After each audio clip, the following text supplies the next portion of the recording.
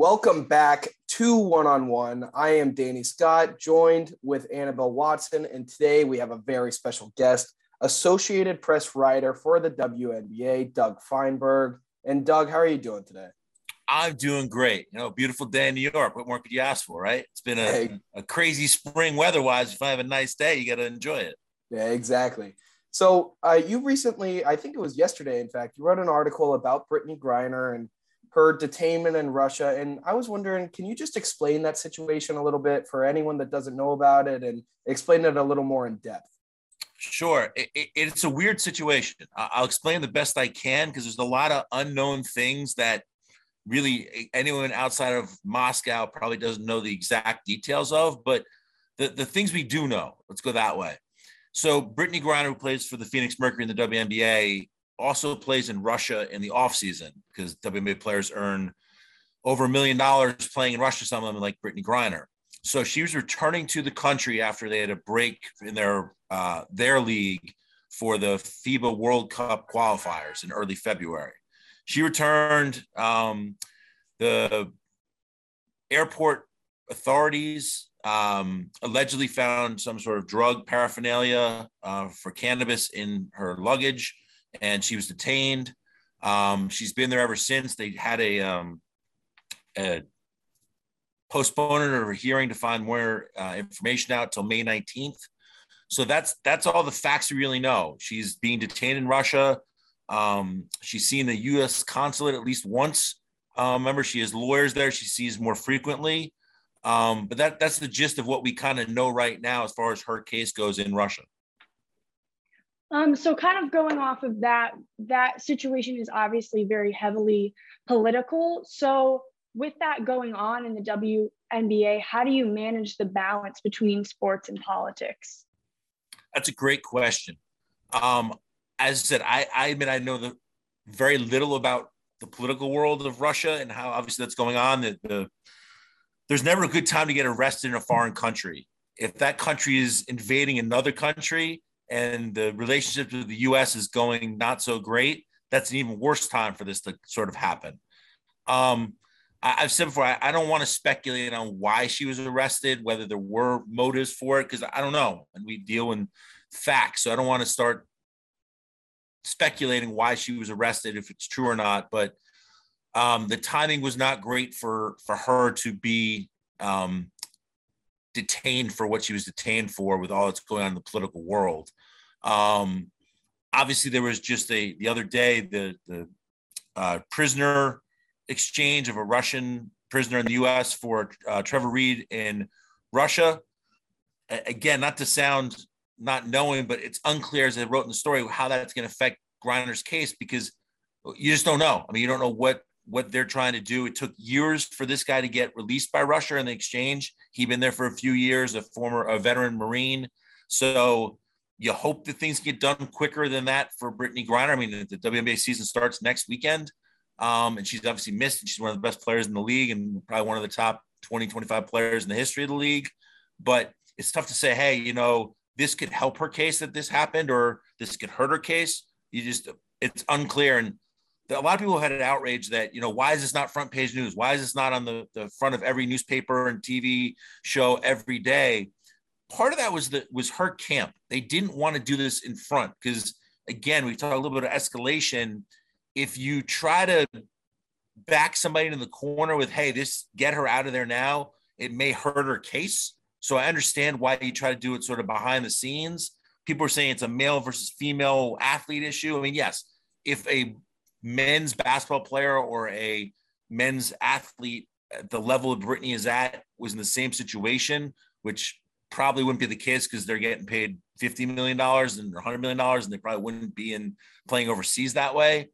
Would it have gotten more attention right away? I think maybe not, because they would have tried to do the same way.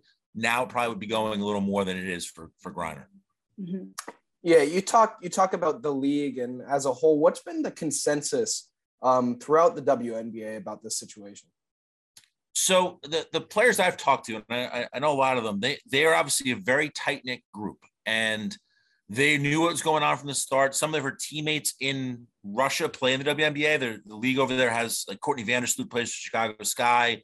Jonquil Jones plays for Connecticut Sun. There are a few others on her team that play on that Russian team. So they've been relatively quiet about it for the reason that they don't want to flame the fire, so to speak, by coming out. I mean, anyone who comes out and makes any sort of political statement will not help her case. If anything, it would just escalate it, and that's no one wants that. Everyone wants her to come home.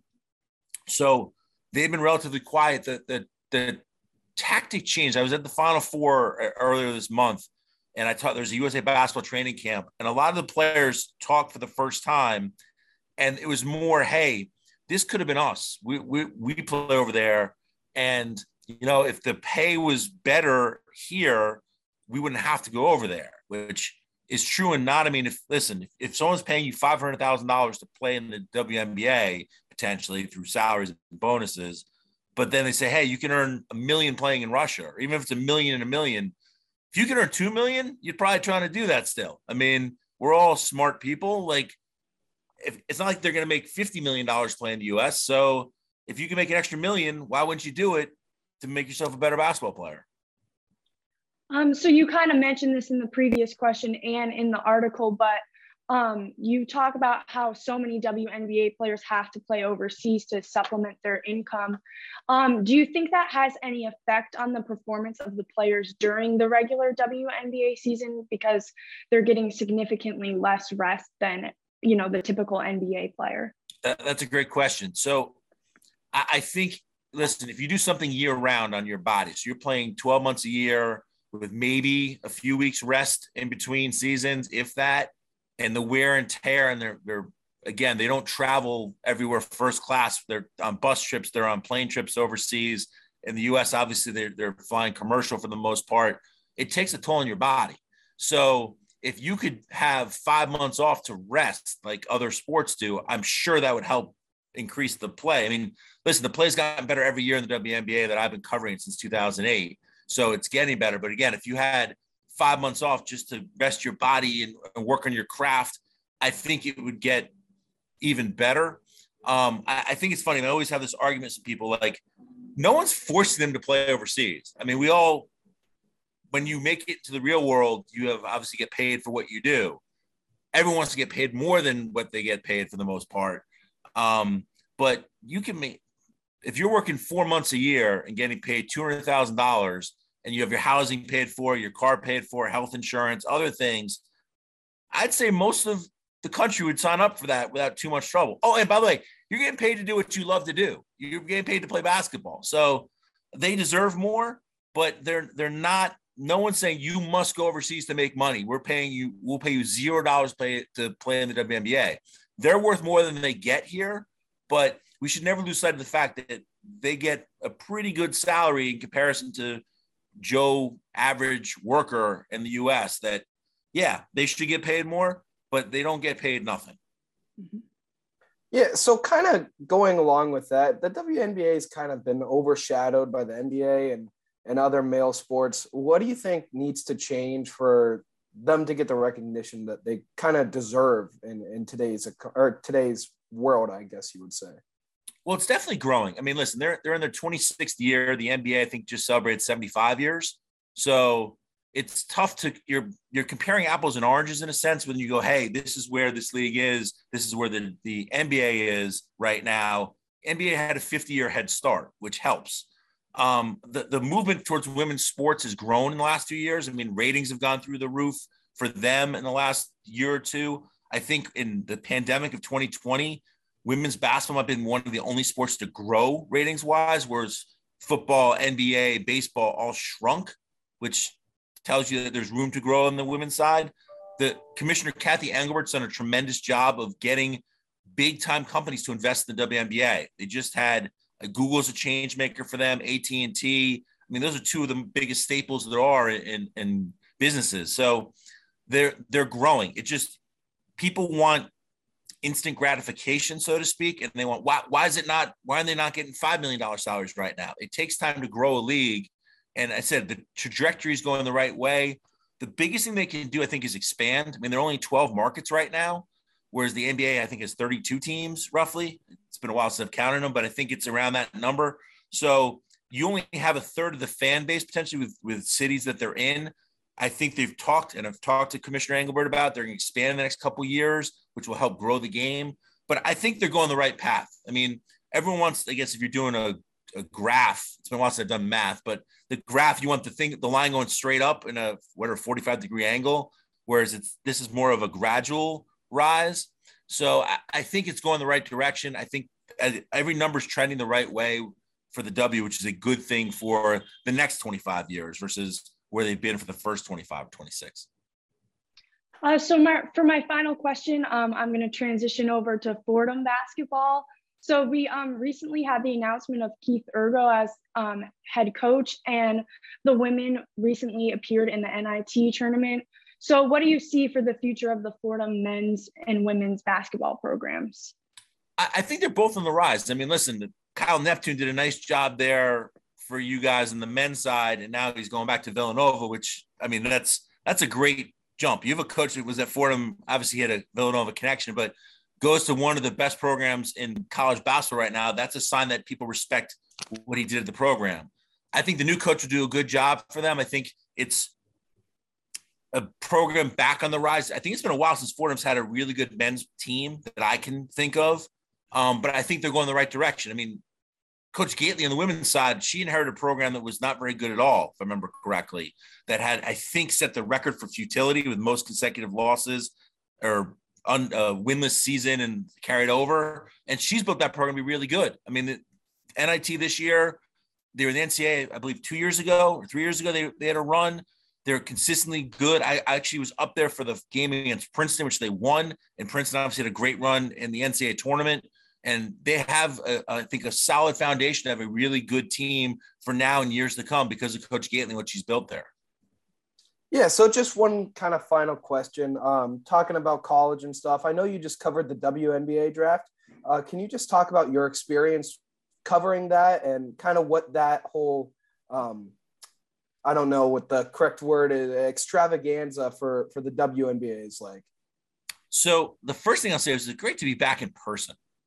I mean, it was the first time since 2019 that we actually had a draft where we were in person. The draftees could come, enjoy the city, have their moment where they get their name called, walk on stage, shake the hand of the commissioner. I mean, we just had the NFL draft for the first round the other night. Like that's part of being drafted. That's the experience. So it was great to be back in person. And that's the first thing I'll say. It's fun. I mean, I've covered these kids in college, and unlike the men's side, where players can go one and done and graduate and go after 1 year to the NBA draft, you don't get to know them. These players are in college for 4 years on the women's side. You get to know them as players, as people. You tell their stories. You kind of grow up with them in a sense. So it's neat to sort of see their graduation, using a college term, to the pros. And they do a good job. I mean, it was at a venue downtown in Manhattan. The families were there. Their college coaches were there. It is an extravaganza. That's a good way to look at it. It's a great word. I think they're still, listen, it's not the NFL draft. I think there was thousands or tens of thousands of people in Vegas for the picks, and it's not there. I don't think it ever will be there, but there's something sweet about an intimate setting, having family and friends there. And maybe down the road when the league has grown a little more, you could have a better experience with fans there. Listen, everyone remembers people booing, right? Isn't that the thing of these drafts? When you boo a draft pick, it's a sign of respect in a sense that your team, like, you want somebody else there. It's not against the player you're drafting. That's what these things have become. So I think it was a great experience. I had a wonderful time there. And again, the biggest thing to me was being back in person and having the draft feel as opposed to watching on TV, which is fun, but it's not the same as actually seeing the emotions of being drafted and walking on stage and shaking the hand and getting the jersey. Awesome. Well, Doug, thank you so much. I think that's just going to about wrap it up for us. I hope you have a great day, and good luck with this upcoming WNBA season. Thanks, guys. You too.